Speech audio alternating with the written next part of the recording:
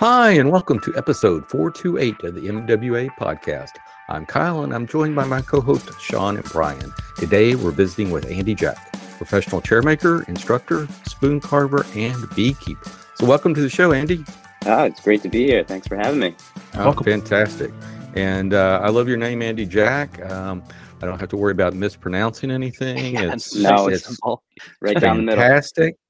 And at some point, we're probably just going to turn this podcast over to you and Sean and talk about beekeeping. Heck yeah! I'm not a massive beekeeper. Do you have more than 2 hives? No, I just have the 2 right now. So. Okay. So I had 3 at one time. It's been 1, it's been 2, it's been 3, it's back to 2, and then last year was a bad year. I just started in the spring, so ask me again in March or April. Oh, that's pretty cool. Yeah. It's you're probably in a little colder environment than I am, and I did a lot to winterize them, and we only once had a queen survive, and then she died within the first month of spring after surviving a winter. I was like, come on, we just couldn't catch a break. I think in 2 years we saw most everything between supersedence, 2 swarms, just killing a queen and not making another one. We've done everything from new brood boxes to requeening in September. We've done it all. Yeah, super late. Yeah, I think I had a pretty smooth first year, or I'm just totally ignorant. No, you're probably good, because every year, this is our 3rd year, but we've gotten 30 plus pounds of honey out of just a few hives. Yeah, and it's never been like a around the year success. Like it could be so much better. We got late summer the one time, we got spring the next year, but it's a mixed bag. Anyway, let's go on with the show. Well, I told you I was going to turn it over to y'all to talk about beekeeping, but you might as well just start it off. Beekeepers get talking, that's for sure. That's right. What do you got? Italian, Russian, Corniolan? What do you? Yeah, I think at least I started one hive for the package, and those are Italian, and the others I'm not really sure. They came from a friend. Oh, awesome! It's good to have friends. Yeah, it is good to have friends. Heck yeah. Well, before we get back to bees, let's dip our toes in the woodworking news. So I just wanted to give a shout out to Matt Morris of Wood Studios. He's a great friend of the show. And he is opening up some in-person classes. He's always had like a little online class, and he does more mid-century modern type stuff, a lot of Nakashima and those kind of things, but he's actually starting up some studio classes, and he's going to have anything from how to make a wooden body hand plane to some Nakashima inspired chair to a modern nightstand, modern coffee table, etc. So congratulations. I know this has been something that he's wanted to do for some time, and the pricing's right in line with what you would think, and he's located in beautiful Hilton Head, South Carolina. So could be a gorgeous place. Yep, could be a good destination for you. So that's one I legitimately could convince my wife to go along with me. Exactly. Yeah. Exactly. She can do all the Hilton Head stuff while you're in class all day. And Matt does a nice video production quality, so I'd assume his classes are going to be equal or better. So does his class size, is that mentioned? I think it's relatively small. I think up to 3 to 6 people. Yeah, wood body hand planes, 6 maximum. So that's good. It looks like there's time to get in there and book them. So check them out. Yep, exactly. It looks like he's already got some for the Nakashima inspired chair, and he just posted this, I think, last week. So that's really good. But yeah, check him out at mmwoodstudio.com. Again, that's mmwoodstudio.com. And next up, former guest Daniel Clay has some hand-sharpened chip carving knives, and I'm not even going to try to pronounce the brand. It's KLOTZLI, and the O has the umlauts over it. You have to partially swallow your tongue. I believe it's Klotzli. Klotzli. Yeah, something like that. Yeah. But anyway, I actually ordered some of these knives, and I had to actually get them from overseas from a supplier in Germany or something like that. I think it was the Spoon Crank or something like that is a website I got them for, and they're relatively inexpensive. But by the time shipping and all that stuff. It's about $42, which that's about what he's charging for these knives. And what's great about it is these are already sharpened and ready to go to his preference. So he's worked with the folks there in their shop. I guess they're out of Switzerland, and they've been, sharpening the knives to his standard and shipping them over here there. And he's looked at a couple of prototypes, so he's going to start selling these. So that's pretty cool. And and if you don't know Daniel Clay, he's a big chip carver. So go to his site, and you can see examples of his carving and get his patterns and buy the knife that you could do it with. Yep. There's a nice ergonomic handle to it too. I'm looking at the pictures here. Yeah. Yep. Yeah, it fits well in the palm of your hand there, which is important when you're doing chip carving. Yep, exactly. So check that out over at danielclaywoodworking.com, or just search for Daniel Clay in all the usual places. Okay, next up, I wanted to highlight a blog post by Lost Art Press, and they put out a things of woodworking charities. I know this is the giving season, and sometimes it's the end of tax season, and people want to get some charitable donations.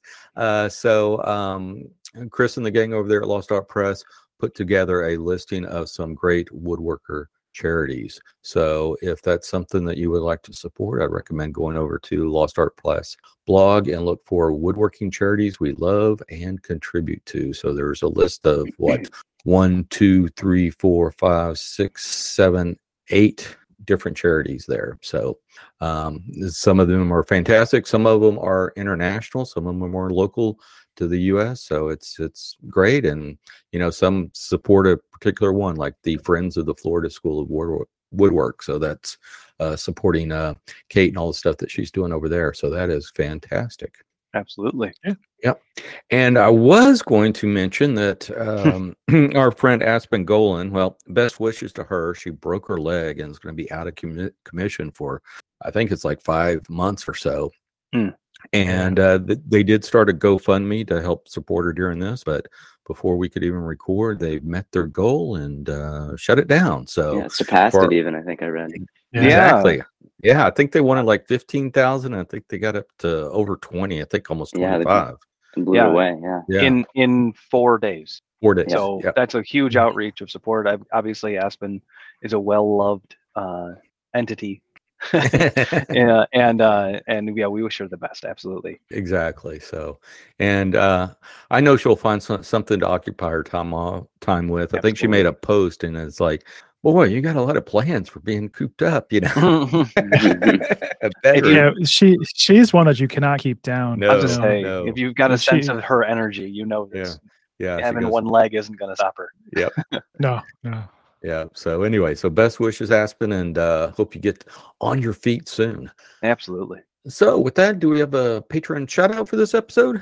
We sure do. We always like to give thanks to our Patreon supporters, and today we're giving a big shout out to Rex Hansen, a former guest and friend of the show. Rex, thank you for your support on Patreon. And if you, dear listener, would like to support the MWA podcast, you can support us by going to patreon.com/MWA podcast. Yeah, I'm probably going to be reaching out to Rex here in the next couple of weeks to get him back on the show, because I think he's completed the next semester there at North Bennett Street School. So it'd be awesome.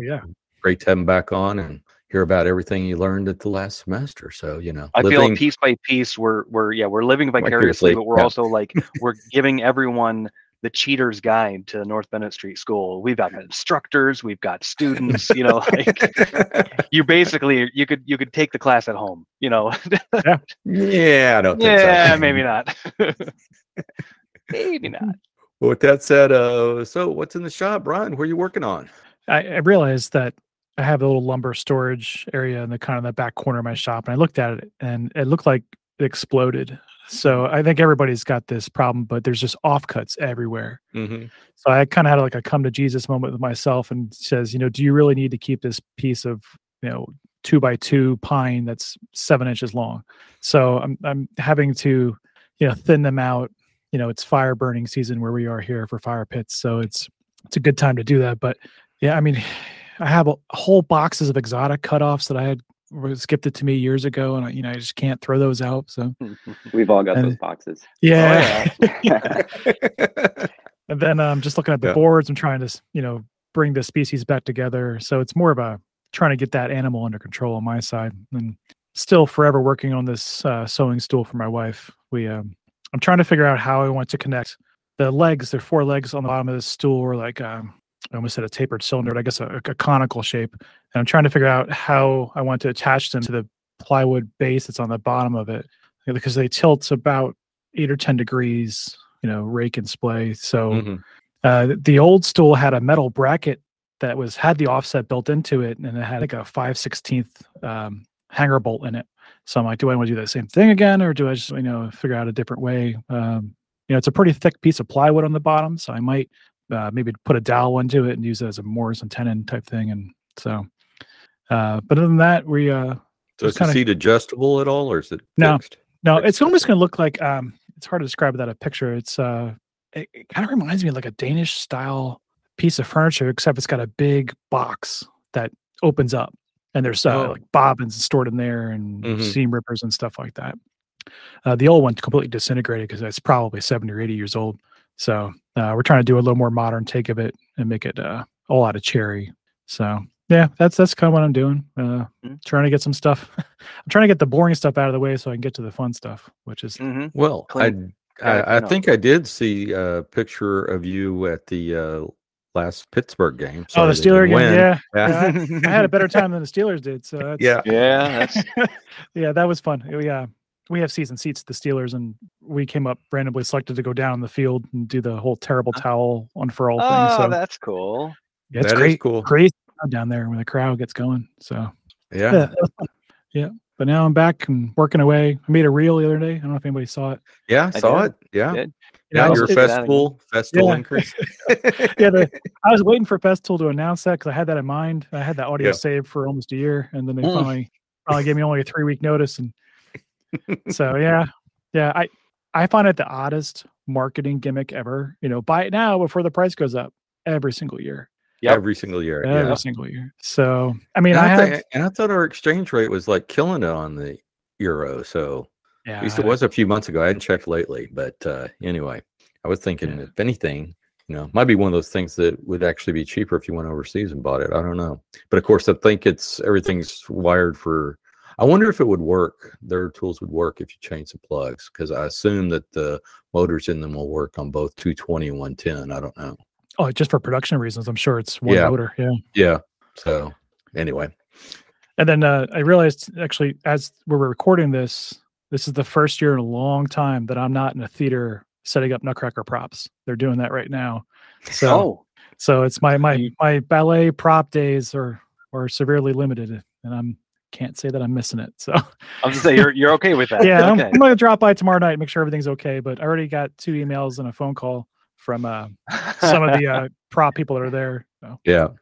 Because knowing that you have the answers, or I built 99% of what they're touching. Oh, so. Sure.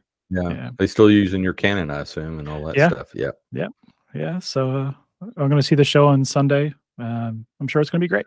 Awesome. Sean, how about you? What do you got going on? Well, first, I want to your whole scrap thing made me remember that I still on the back edge of my chest back there is offcuts from tenons that I cut 4 years ago in some curly maple. I just it's like, I'll use those little like 1/4 inch by 2 inch squares. Like, no, I won't. I really won't. I just need to burn them. They won't. They're really small. They're not giant offcuts, but. No, so most of my last week was spent camping out of my own home, and you wonder why I say that. Well, my refrigerator took a shit. Oh. And then we realized Wednesday night trying to make dinner, when you reach into the freezer, why isn't this chicken frozen? Oh my God, ice tray is water. Yeah. Crap. So a couple days of getting new wired parts and trying to swap it. I am now like a NASCAR pit crew to a freezer. I can rip that thing apart and get back into the coils in no time flat. But to my best effect, it was going to cost more than half the price of a new refrigerator to possibly just pay the labor on repairing said refrigerator. So Wednesday to Monday, we didn't have a refrigerator functioning in my home. So thankfully it's winter-ish, not really, it's late fall. But in Northwest Ohio, it was not getting above 40 degrees during the day, and it was on the shaded side of a porch. And so coolers kept ice and things cool, but I did have to dig underneath yogurt to find an egg to cook for breakfast in the morning by walking outside. You know, it was literally like, I'm camping. My food is in a cooler. I have to go out there into the elements to get that, to bring it back in and cook it. It sucked. So, yeah, that was fun. the stress of that, it was really weird. Like I'd come home from work Friday. I got, 2 different wiring things, a defrosting controller and something, the thermistor, and I'd go to work. I spend an hour or so futzing with that, and then letting it run and realizing with a temperature gun, like, nope, it didn't go down a degree, not one. It's blowing out 67 degree air inside the refrigerator. Something ain't working, and just like, damn it, this sucks. But like, you do that and you just sit back and go, I don't want to do anything. I don't want to do anything more at all. It's just stressful. So not a whole lot of much besides that. And right, currently my wife is in Miami, so I got to drive her up to Detroit to fly away, and I got to drive back up on Friday to pick her up. And so I'm a bachelor this week. Me and my youngest son just hanging out. It's amazing. There's so much less laundry, and dinners are cheaper, and all these things when it's just the 2 of us, And you got a new refrigerator. And I got a new refrigerator. It was funny, the first day, Monday, she was gone. She flew out Sunday, and he was off school. I was off work, and it was like, what do you want to do? It was, oh, you want to pass in the front yard? Okay, you got the little cross sticks out. We passed a little bit. I'm like, hey, we got to go to the grocery store. We got a new fridge. Let's go fill it up. Get what we can. Let's, New Year's is coming. Let's get some frozen stuff that we can cook on that. And, we got back, we grilled chicken, we had some salads, and we looked at the clock and it was like 6:15. I said, we've done everything we need to do, and the sun just went down. Like, what are we doing? The football game's not even that exciting tonight. Like it was like weirdly stale at that time. But it's, I'm glad to have a working refrigerator again. I know that's a very first world problem. But it is it's a terrible inconvenience to the modern home to not have a refrigerator. Yep, I've had that happen to me a couple of times, and it's always a pain in the butt. Luckily, I've been able to fix mine, but mine was just something simple. It's a little fan that needed to be replaced. I tried, and I did all these it was bought in 2013, so it's not that old. It was probably produced within 10 years, but there's a chip on the back of it, or a board, circuit board on the back of it. It's got a little test button, and you can run it through cycles. I confirmed fans running. I confirmed compressor starting. I confirmed, defrost cycle running. Like, all these things were going, but what it was basically the compressor, a known problem. The compressor failed, and so it would run, but it wouldn't pump. Yeah. And it was like, anything else I could have fixed. I could have found it. Exactly. On it, anything else. I stop when I'm actually putting a torch to a Neil, tubing inside a freezer bay. Not happening. I'm not gonna do it. Yeah. So that was the line. But yeah. Also, side note, the styles of kitchens have changed in the last 10 years. When we furnished our appliances back in 2013, all white stove, white microwave, white dishwasher. If I wanted to replace my previous white refrigerator with a white refrigerator, I could wait till March. Wow. And in a time of not having one, that's just none. So now I have a stainless steel. Which is all the hotness. Everybody's making them. So do you want to stay married? It's like, honey, we don't have a fridge. Yeah. It's like you're like, the holidays are coming, and just no, this is a pain in the ass. Like, your onesie twosie, like, just nicking through food that you can, just a mess. So so, and then my smart ass older son seeing that and goes, when are the other appliances coming in? I was like, not now. Although I would much rather do it when I want to than when I have to. Exactly. Yeah. But when do you ever want to change your kitchen up like that? Rarely. Rarely. Yeah. Rarely. Or when it breaks, that's what happens. Yeah, when it breaks, and you scramble and it happens. So Kyle, what you got going on? I took a little vacation when the wife and I went to the Texas Hill Country, Kerrville, Fredericksburg area. It's kind of about 50 miles north and 50 miles west of 50 miles north of San Antonio and 50 miles west of Austin. That kind of area of Texas. It's called the Hill Country, and it's really nice. And we had a great time. Went to the Texas Furniture Maker Show. It's a furniture show they have every year, and it's in Kerrville, Texas, and a bunch of people have stuff there. It was great. It was great. I got to see a lot of things. I think Austin Waldo won some awards for some nesting tables he had in there. Just some local chair makers had some stuff. Blake Laurie had a little small Windsor there, like child size. Maybe smaller than child size. It was pretty tiny, but it was pretty cool, and a lot of good stuff to see there. And also got to meet up with Wilbur Pan. He was in San Antonio for a medical conference, so we had dinner one night, so that was great. And I wondered if he traveled there for the same wood thing you were looking at. No. Just good planning by the both of you. Yeah, exactly. And I think he comes to this show, this conference every year, and it's always around the same time of year. So I was saying, hey, maybe next year take a couple extra days and we can, go to that show and also hit, a lot of the barbecue places around the Hill Country, because he's big into the barbecue. So he does like the barbecue. That's I did not know that. Oh yeah. I sat with Wilbur in was the Woodworking in America in North Carolina. What city was it?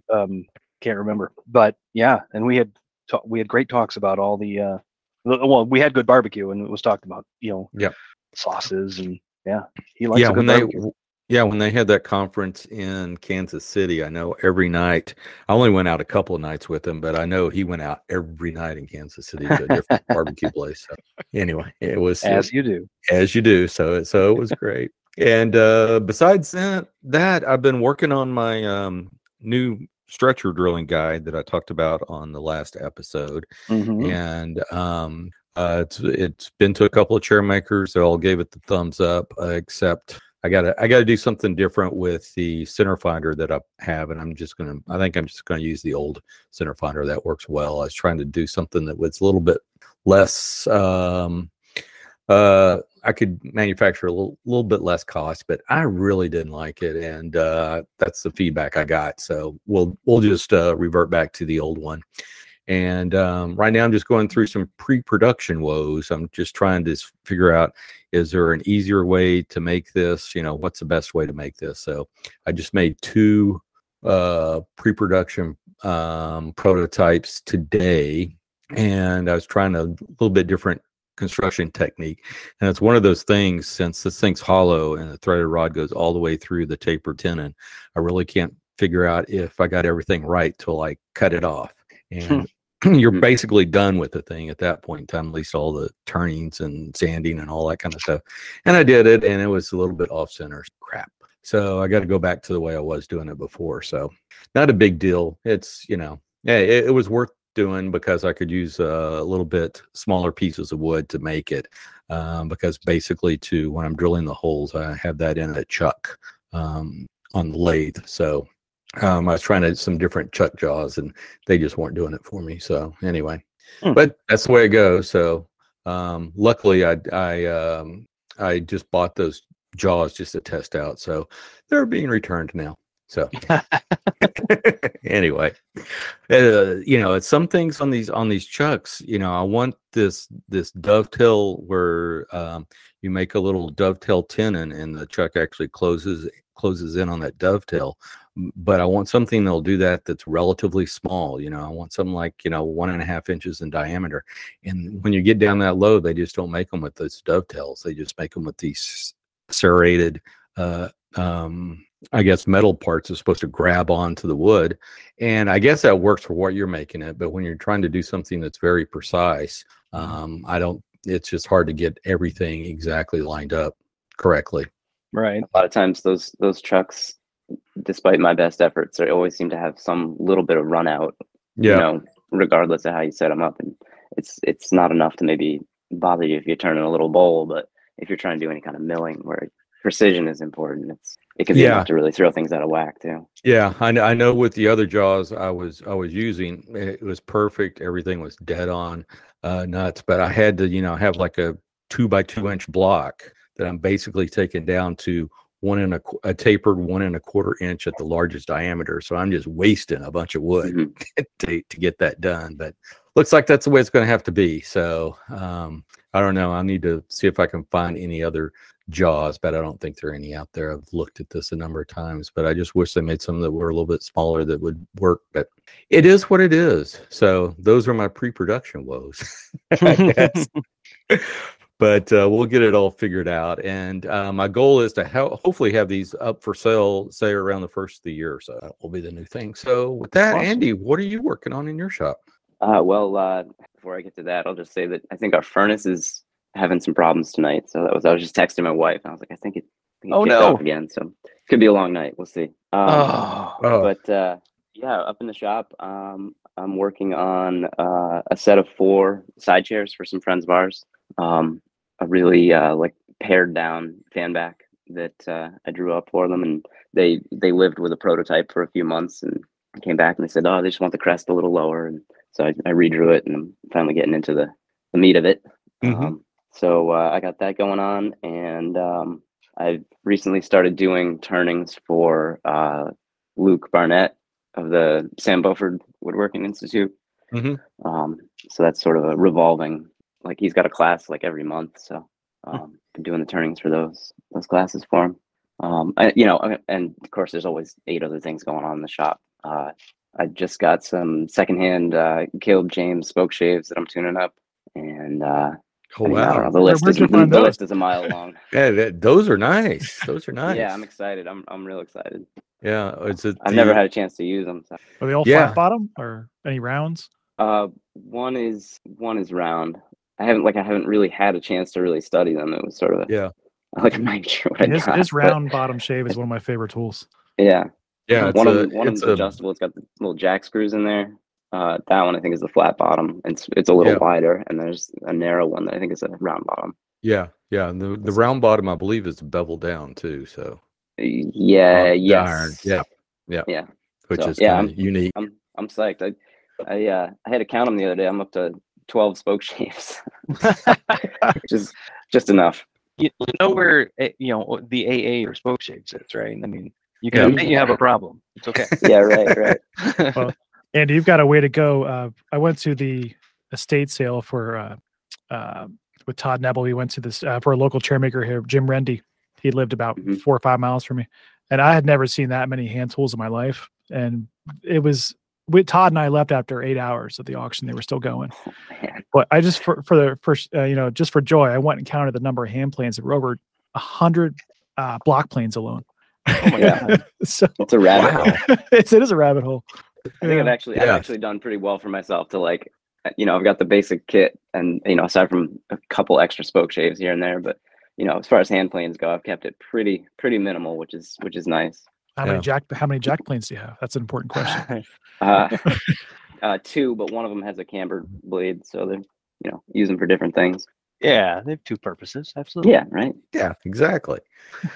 Well, so tell us, Andy, how did you get into chairmaking in the first place? Yeah, it's kind of a serendipitous story. I had just graduated from SUNY Purchase with a degree in sculpture, and I had to have key card access 24 hours to the wood shop there, which is it was world class, right? It was just a wonderful workshop. And so I finished school, and I'm like, okay, so I've got all this debt, and how am I gonna take what I've learned and apply it? How does anyone start out with space needs and all this tooling, all this heavy old iron that was in there that I'm just kind of walking away from? I really didn't know what was gonna happen. And maybe 2 weeks later, or something, 3 weeks later, the Furniture Society conference was at my school. So I came back as a volunteer assistant, for a ticket. And as part of a pre-conference workshop, Vivian Bear was there, and Will Neptune was there, and Curtis Buchanan was there, and they did a 3-day demonstration of what they do. I think Will carved a claw foot, right. Like a Chippendale leg or whatever it is that he does. It's brilliant stuff. Not my thing particularly, but really fun to watch him work. Right. And Curtis, assemble a chair and dent a back of some kind. And because it was like my home wood shop, I was like the one that, I got the steam box going for him. It's this big, like, industrial rig that was totally overkill. So, and actually somewhere on my Instagram, I just found a photograph that was in the conference report where I'm standing there watching Curtis work. So it's like the moment that it clicked, which is really kind of cool. It's documented. So right. So the connection is that, here's Curtis working with these, like, flea market tools, which is kind of how he pitched them. Right. And he's able to make this really refined finished product with very little. I mean, really very little. And I was like, all right, well, that's certainly a way that I could stay in this without a huge, load of debt or overhead.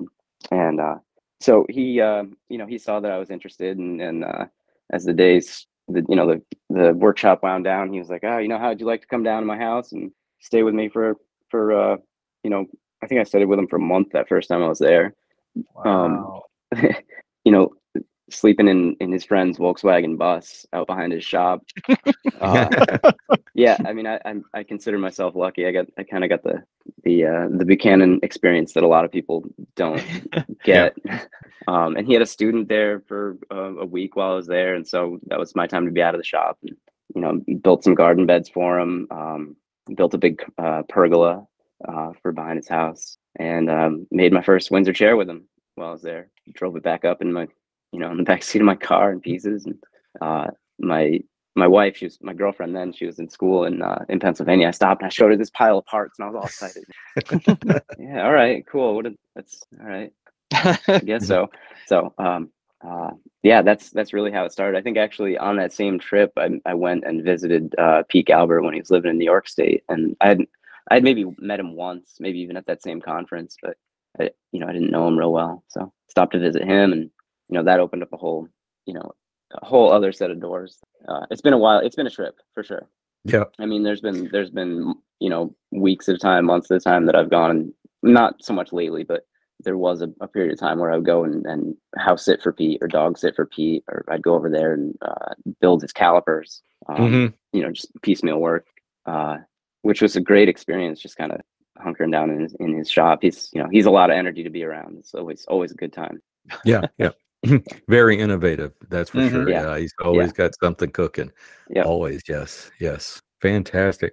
Well, so how long were you with Curtis? That first trip, I think, it was, it was 14 years ago now. I think it was a month I was there, but I've been back down to work with him for, weeks at a time, 2 weeks at a time. Mm-hmm. At one point, I think it was while I was there at his house that first time, he said, Andy, how's your Spanish? And so that sort of opened up the door to working with Greenwood Global, which is he and Scott Landis and Brian Boggs had put that together. And subsequently, I went down into the Peruvian Amazon on 2 separate occasions with them. Oh, cool. So, yeah, it's been a really wild trajectory. It really I didn't have any idea what I wasn't about to put one foot in front of the other, and all of a sudden, all these fun opportunities. So. Oh, well, that is cool. That is cool. Yeah, I've heard so much about that program, and seeing them go down there and teach, how the locals can make some stuff that they can sustain themselves and sell and stuff of that nature. And it's always interesting.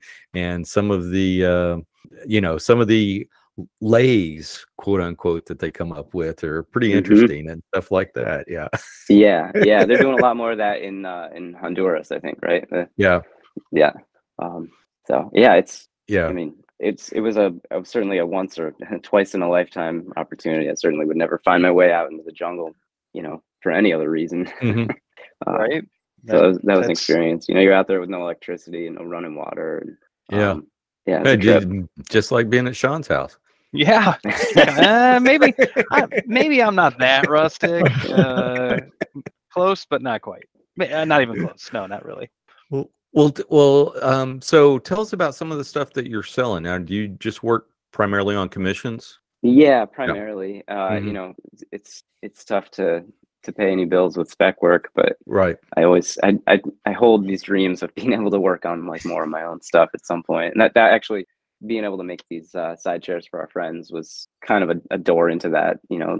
They sent a picture of something that they liked, and I massaged it into something that I could build with my technology, and that went from there. So that's been a fun experience. But largely on commission, which means I'll do like maybe 8 or 10 farmers markets just up the road here over the course of the summer, and a couple of the local craft fairs. And I used to do more of like the fine furnishing shows and stuff like that. But I had, back when I had less money than I have now, where I would dump like basically all that I had into the fees for the show, and then just not get any phone calls. And that was tough, So it's I may get back into that at some point, but I got kind of soured.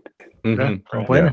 Well, yeah, I don't blame you either. But I think some other stuff you're doing is you are teaching classes, correct? Yeah. I started bringing people in, at one at a time at first. I'd like to get, a couple people in at a time. I got a schedule up. I think you can link to it through Instagram for 2023. A couple different forms. I'll do a Democratic chair, and I'll make that 3-legged perch. People seem to like, and of course, continuous arm. It's crowd favorite. Yep. And actually, I've got somebody that wants to come make a bird cage with me, but we're gonna do it like over time. Okay. Rather than like try to knock it out in a week or two. I mean, 2 weeks is probably doable, but to fit both of our schedules and work through teaching that chair, we're gonna space it out. Yeah, that makes sense. Birdcage is even more technical than the Valdez. Yeah, I would like to make a birdcage one day, but I might have to take a class for that too. But it's pretty challenging. I heard the glue up's crazy for the birdcage. Yeah, it's you go in steps. There's a method that makes it not too bad, but it's the type of thing where if you don't really stick the landing at one step, it makes it so the next doesn't work. And so you really gotta be, it keeps me on my toes absolutely every time. I mean, even all the turnings on that chair keep me on my toes, as simple as they are. They're small and really fine details. That makes but it's a comfortable chair. I mean, as Curtis puts it, there's and I'm working from Curtis's designs. I should back up and say that it's Curtis's birdcage that I'm typically making, but as he puts it, there's no extra wood on that chair. He pushed that thing, right out to the limit, which is really spectacular. Yeah, it is. It is. So that is fantastic. So how long have you been teaching?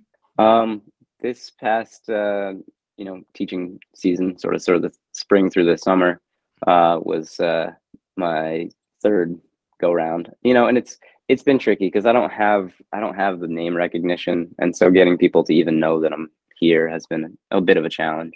I'm a notoriously poor self-promoter. Join the crowd. Yeah. But hopefully this podcast will open up all the doors. Yes, exactly. We'll see what happens. Exactly. But I mean, because I think what you're doing is absolutely fantastic, and coming from that lineage of Curtis Buchanan and Pete. I mean, you can't ask for anything better than that in an instructor. No, I consider myself really, really lucky. Because of the relationships I've been able to foster with both of them. It's sort of well beyond what most people get out of their 1 week with either of those guys. I think. And especially you have a smaller class size than they do. Well, at least I know that than Pete does. So maybe a little bit more personalized attention, I guess. And I think there probably aren't that many people that are still willing to take on one student at a time, because it's a lot of work, and if you can spread it out over a couple people, everybody wins. But there's that to be said. It's that one-on-one attention you can't beat it. Exactly, and get into some of the other ancillary things that some of your classes you don't get to. So that's fantastic. All right. Well, I might have to look into one of your birdcage courses, but anyway, unfortunately, I live too far away. I'd love to get to where I can. I'd love to get to where I can teach that chair consistently, because I think there's a lot of people out there that would love to make them, but I don't know that there's anywhere you can go to get that instruction just now. There might be. I'm pretty well under a rock for most. Not that I've seen. But yeah, that is interesting. Well, when you are teaching your classes, so whereabouts are you located? You're up in. Yeah, I'm in the stunningly beautiful northwest corner of Connecticut.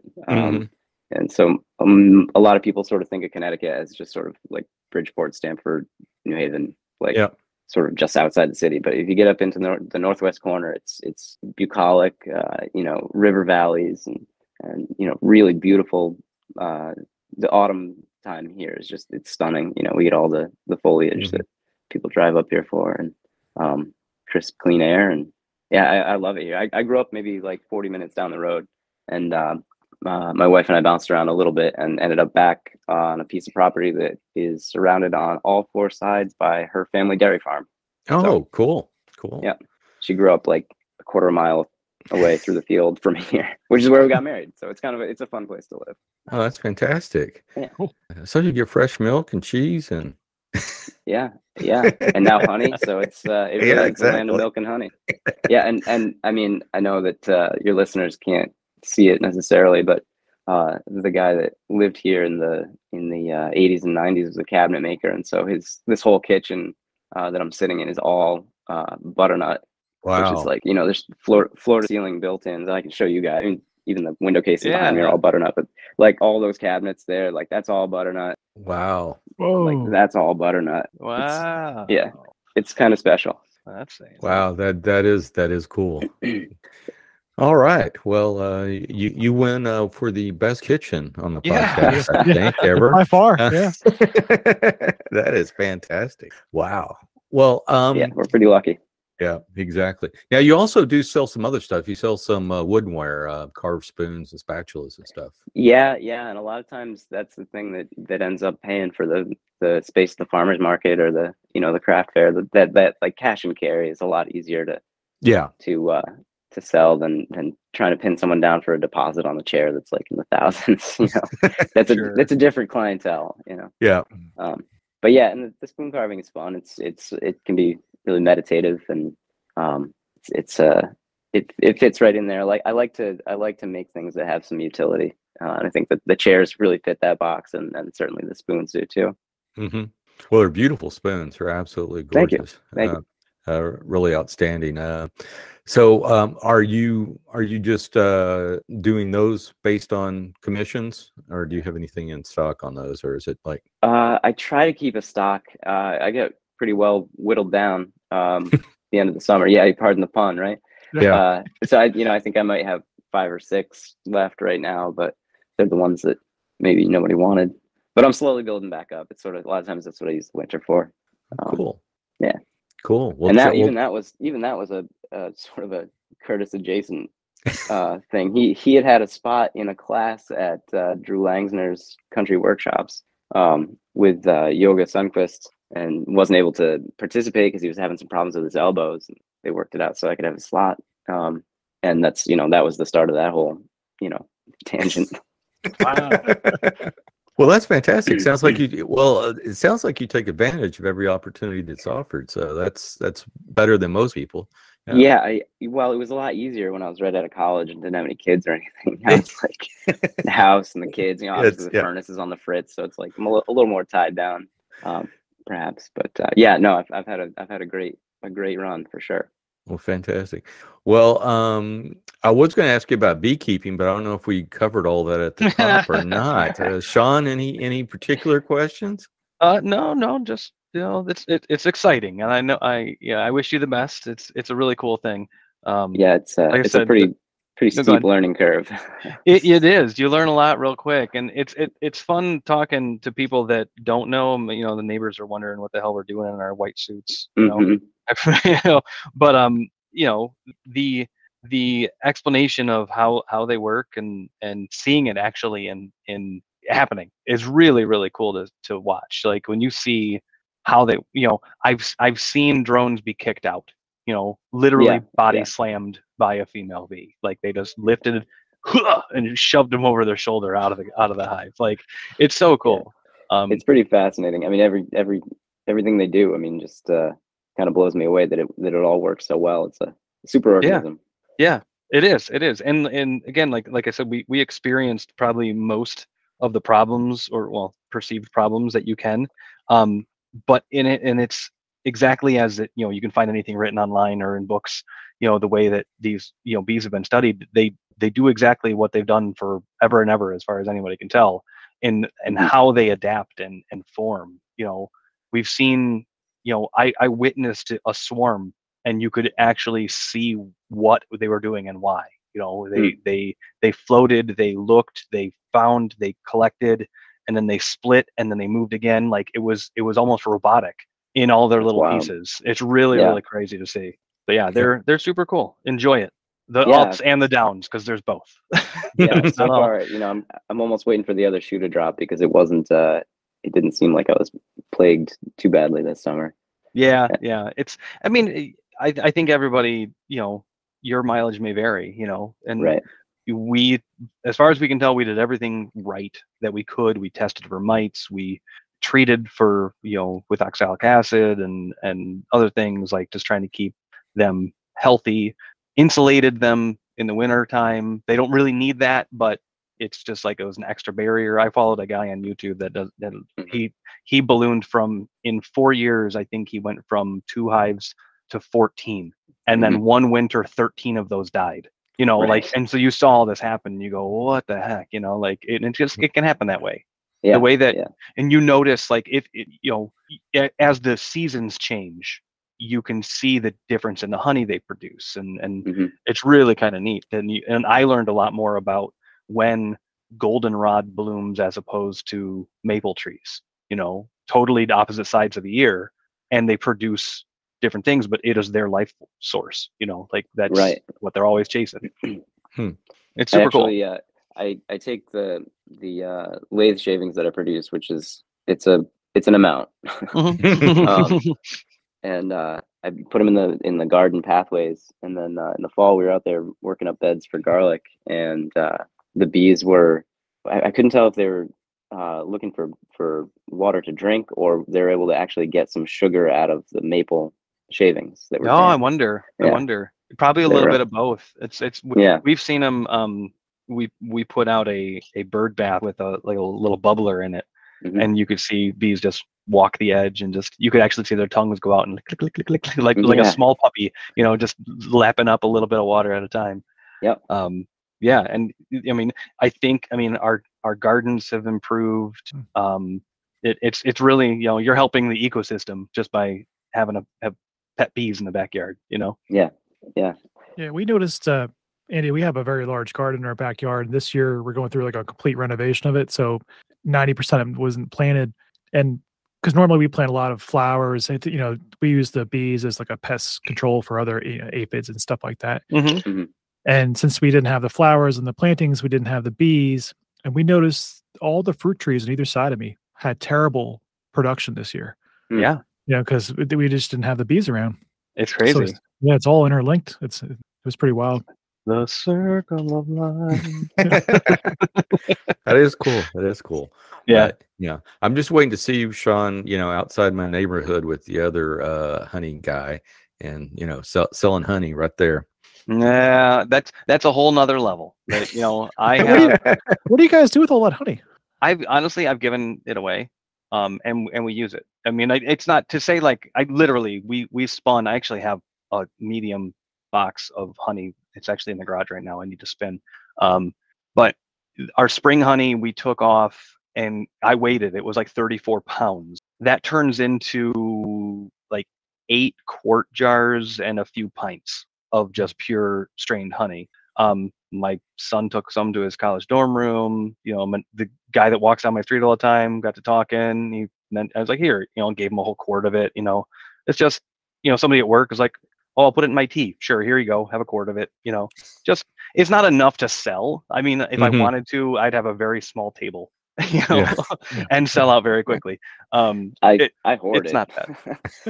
Yeah, you hoard it? I got into it to subsidize my honey problem. I bake with it. I put it in granola. It goes in my coffee, goes in my tea. I mean, I love honey. Yeah. My son would do. And I was able to take a little bit off the nucleus colony that I got, because they're rip roaring. Yeah, that's awesome. It's crazy to see how quickly they can produce. Yeah, but my son would do like these power bowls, and he's a budding teenager, right? But it's like, I don't know how much oatmeal, peanut butter, or honey, but it's all mixed together and just like spoons it into his mouth at a time. Yeah. You know, it's just a pack of calories. But yeah, it's good. Like you said, anything, you know, coffee, tea, baking, absolutely. It's all good. And it's natural antioxidant. You want to improve your local allergies, eat local honey, because it's mixing it all in there for you. Yeah, that's a good point. That's a good point. One thing, when I was on my little vacation in the hill country is just littered. I mean, just littered with wineries. I swear in some parts it's like there's a winery every half mile, it seems like. But I saw one that was selling, not only were they making wine, but they were also making mead. Yeah, we have one of those in Pennsylvania where I am too. Yeah. Yeah. That's just like, darn it, if we weren't on our way home, we would stop there. But anyway, that's pretty cool. Pretty cool. But anyway, you ever given any thought to making mead there, Sean? I legitimately know nothing about it, so no. But okay.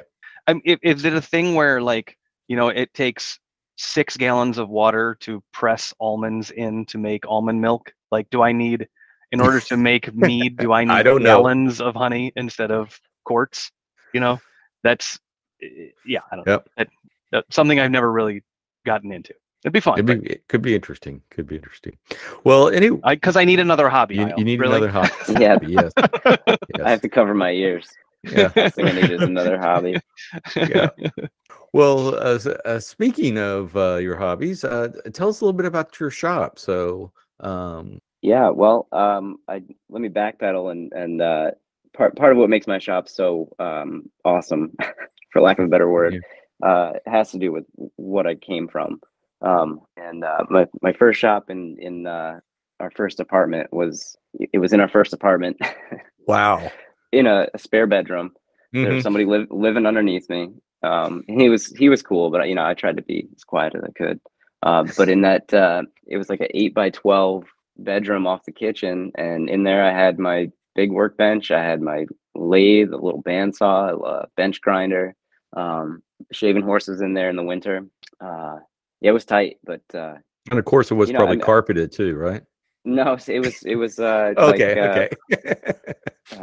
Like vertical grain fir floors or whatever, old fir flooring. Beautiful. Oh, that's cool then. Yeah. Cool old building. But the steamer was under the bench. I mean, I was rammed right in there. So, but I was able to make, a few chairs out of there in the couple of years that we were there. And then we managed to buy our first house, and the basement was my shop space, but it was like not a great space. There wasn't any way to get out into the world other than going up through the house, and there was only like a little basement hopper windows, and all the ones that were in there were under decks, so there wasn't any natural light, and it was just not an inspiring place to work for sure. But I got some chairs out of there too, and you do kind of what you got to do. But my shop now is in a detached barn here, and it was the shop of the cabinet maker back in the day.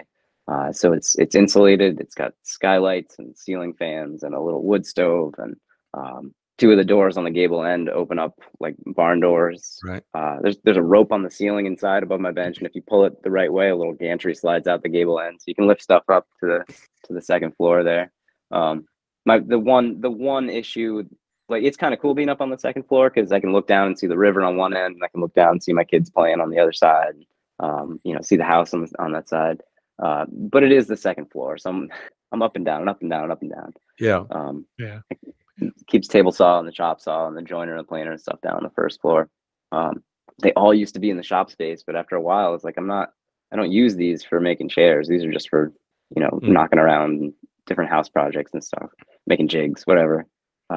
So the shop got better when I pushed those downstairs. So upstairs now it's just the bench and the hand tools, lathe and a bandsaw and a kiln, steamer.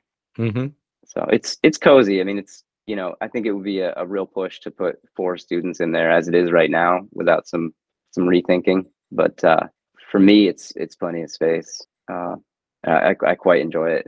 It's great. It's so much better than the other 2 shops that I had made for myself. That it just doesn't matter. Like, the little problems they just kind of go by the wayside. Okay. Well, I'm interested. So you told me how many spokeshaves you have. How many draw knives do you have?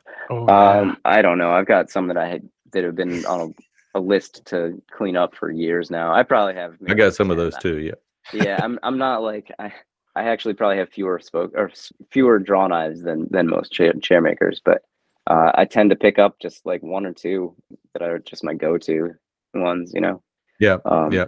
When I first left Curtis's shop back in, this was 2008, you know, he put a bunch of extra tools that he had, like in a beer flat basically, and loaded that in the back of my car, and so like I still use the draw knife he gave me, and Scorp. He gave me my first lathe on a subsequent trip. So he has been super generous. I mean, more generous than he certainly needed to be, with tools and knowledge and time. And you know, I consider him among my closest friends, which it's been pretty lucky. Yeah, that's great. Yeah. I've we've had him on the podcast, and I've talked to him a couple of times. But yeah, he's one of the nicest people I've had the pleasure of speaking with. But yeah, I'd like to meet him in person one day. That would be nice. Yeah. He's good people. Yeah. I think, he was on the podcast. He goes, yeah, I just want to test everything out. Can we have a test phone call beforehand? I went, yeah, sure, not a problem. It's like the day before or something, or a couple of days before the podcast. And yeah, we were on the phone for about an hour and a half, which was fantastic. Yeah. Our phone calls go a little bit like that, where we're both trying to get a word in edgewise, and then at a certain point he's like, all right, well, I gotta go. Yeah. So that's great. Well, is there anything else that's what's next for you? Anything you want to promote that we hadn't touched on? You know, there's just the class schedule that's up. I think you can get to it through my bio on Instagram. Other than that, just, you know, follow me on Instagram. My wife actually she's really taken to making the reels for us. I mean, she had one of the reels that she put up on the account reached like 630,000 accounts or something like that. Wow. Yeah. Which is like, that's a real number. That is. Yeah. I mean, it hasn't translated into anything, but it's an audience, you know, which is really, it's wild. We're sitting there looking at our phones like, this is nuts, you know? Yeah. It all depends. Yeah. I had one of mine that kind of did the same thing, not near to that, but it was just like, yeah. And and I posted it, I don't know, a couple of months ago, but still it's like every day there's like at least 50 likes on that same reel and stuff like that. It's like, why this one and not one of the other ones, you know? Right. And that's what she enjoys playing with, is like, it's all those little ingredients, like the text and the cuts and the time of day that you post it, and whether the audio is trending up, like when you make it and post it. I mean, there's all these ingredients that go into I think a lot of it has to do with the music and all that kind of stuff. Yeah. At least the algorithm. If people don't swipe away from it, it'll get recommended more often. Transitions, all that crap. Because Brian was the real champion there for a while. It's I think my highest was ever 140,000. Those are real numbers though. That's a lot of people. Yeah, but it's occasionally like I make them for my daughter's field hockey account too, and like all of a sudden you just start get pounding likes coming through, and just gets, even like weeks later, will get pulled into the algorithm for a few hours and then gets pushed back out. And so I'm not sure. Somebody can make a ton of money if they could figure that out. Yep. Yeah, and that people do, absolutely. There are a lot of people that are doing exactly that. You know, making their living that way. Yeah, the problem is they change. You know, that Instagram will change the algorithm, and then what you think is accurate. And I think a lot of people think what they think is accurate, and it's just a hunch. So I don't know. Well, they just changed the way my feed works a few days ago. I don't know if I seem to always get lumped into their test accounts or something, because this happened to me before, and then everyone screamed and yelled. But you know, in the feed, it used to go, once you got through everyone, it used to say, hey, you're done here, click here for older posts or something like that. You know, doesn't do that anymore. It just, all of a sudden you get through your folks, and then it lists about 10 people that they want you to follow, and then it just stops. And I also don't see anybody's comments unless I hit the comment button on the post. And it's just like, are they screwing around with it again? I don't know. Probably, or either it took me, forever to notice it was actually doing that. But anyway, Instagram rants. Okay, well, let's move on to our fortnightly beer choices. So I'll start us off. I am just drinking water tonight, but I highly recommend any of the variety of Christmas ales that are out there. So go find yourself a local Christmas ale because you only got a couple more weeks. Well, and they've been out for months, so they've been out for months.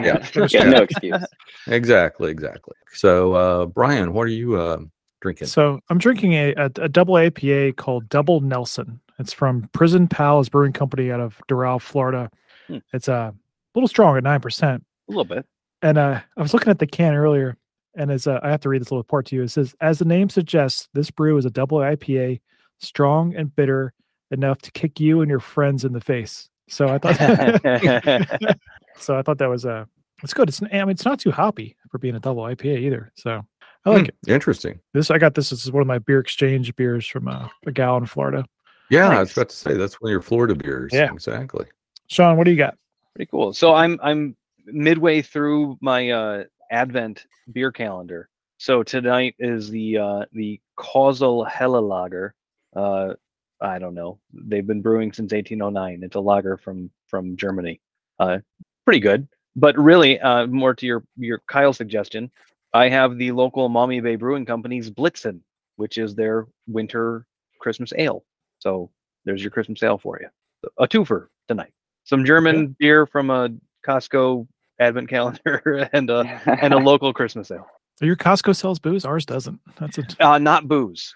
You can get wine beer and beer, but not alcohol. That's an Ohio State thing.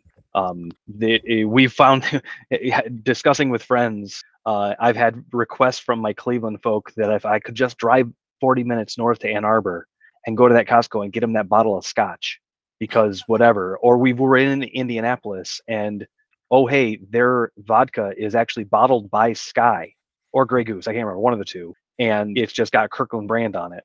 And you can get a gallon for $20. Kirkland brand vodka. It is.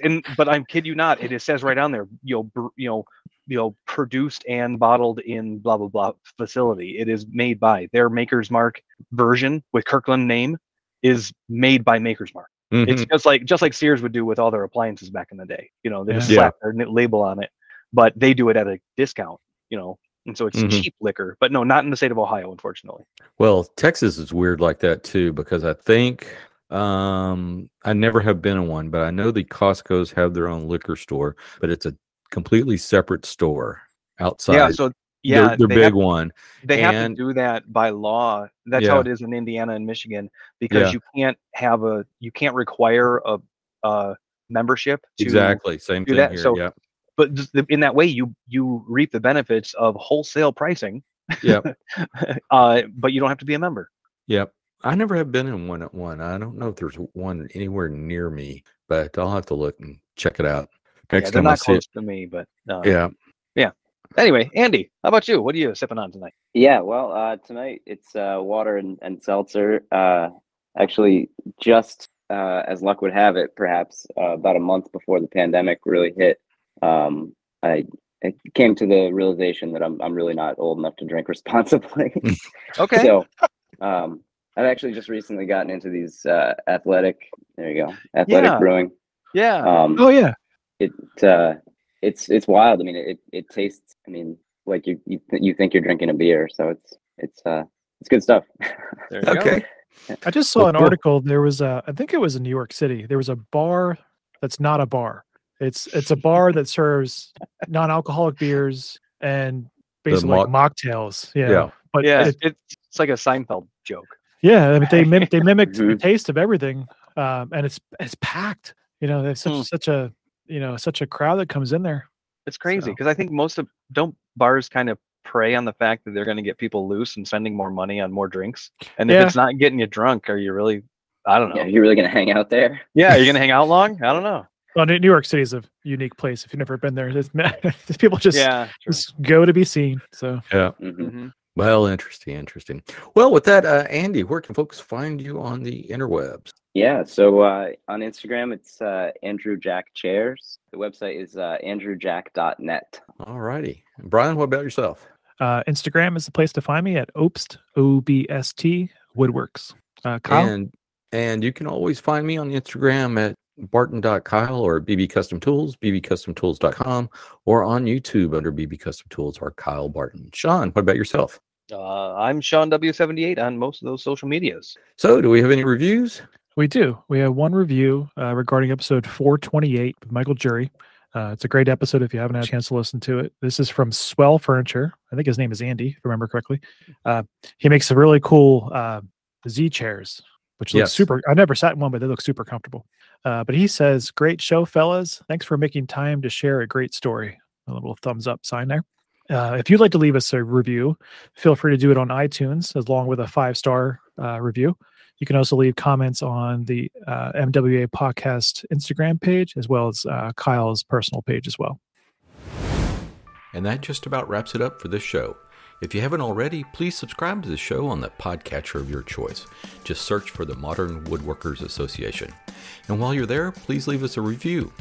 You can follow us on Instagram at MWA_podcast. And if you'd like to support the podcast, go over to patreon.com/MWA podcast.